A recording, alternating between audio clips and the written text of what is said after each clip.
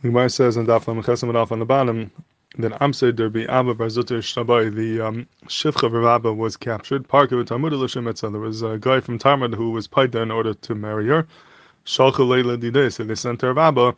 Yos Abda Shadal Gita de Cherusa. That the proper thing to do would be to send her a get and be Meshacher her.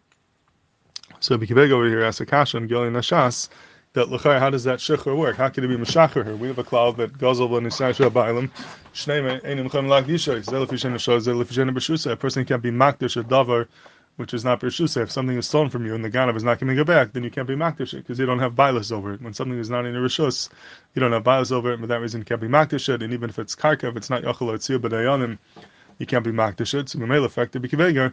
How could they tell Rabbi they shouldn't ready get shechar? There's no right to be meshachir eved, just like you can't be makdish, you can't be mafkir, you can't be meshachir eved either. You can't make any type of transaction if it's not b'shusay, and over here it's not b'shusay. The guy wasn't willing to give her back, so l'chayr his shechar wouldn't work. So what's the whole purpose of the ready a get shechar?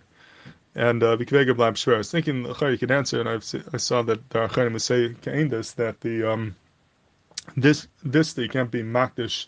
Be mafkir, that's because if you don't have control over it, if the other person is being makiv or there's kinani gazela, so that stops you from making a mamastik kinyan.